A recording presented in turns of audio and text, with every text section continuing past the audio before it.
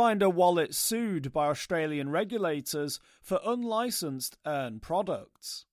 Finder Wallet, the cryptocurrency offshoot of Finder, has been sued by the Australian Securities and Investments Commission for its earn product, which offered customers a way to earn yield on their cryptocurrency.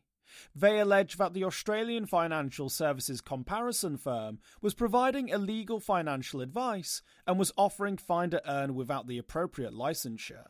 The Australian Securities and Investments Commission Deputy Chair Sarah Court said, quote, "Our message to the crypto industry is clear. Just because an offer involves a crypto asset-related product does not guarantee it will fall outside the current regulatory regime." End quote. Finder was founded by Fred Shibesta and Frank Restuccia. Shibesta stepped down as co-CEO of Finder several days ago, after it received a warning from regulators about its earn product in late November.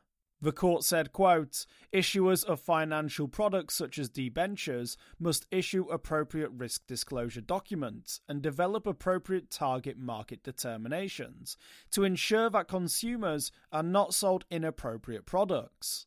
We allege that Finder Wallet failed to do this, potentially putting the customers at risk of harm." End quote. However, Finder has previously argued it doesn't need a license to offer this type of product. Restuccia told Australian media outlet Smart Company that the Australian Securities and Investments Commission's characterisation of the product is inaccurate. The CEO said Finder was always on the front foot when it came to legal standards.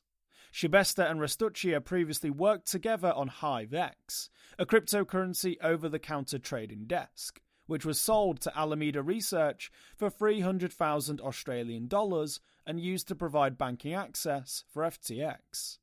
For more informed news, follow us on Twitter and Google News, or listen to our investigative podcast, Innovated Blockchain City.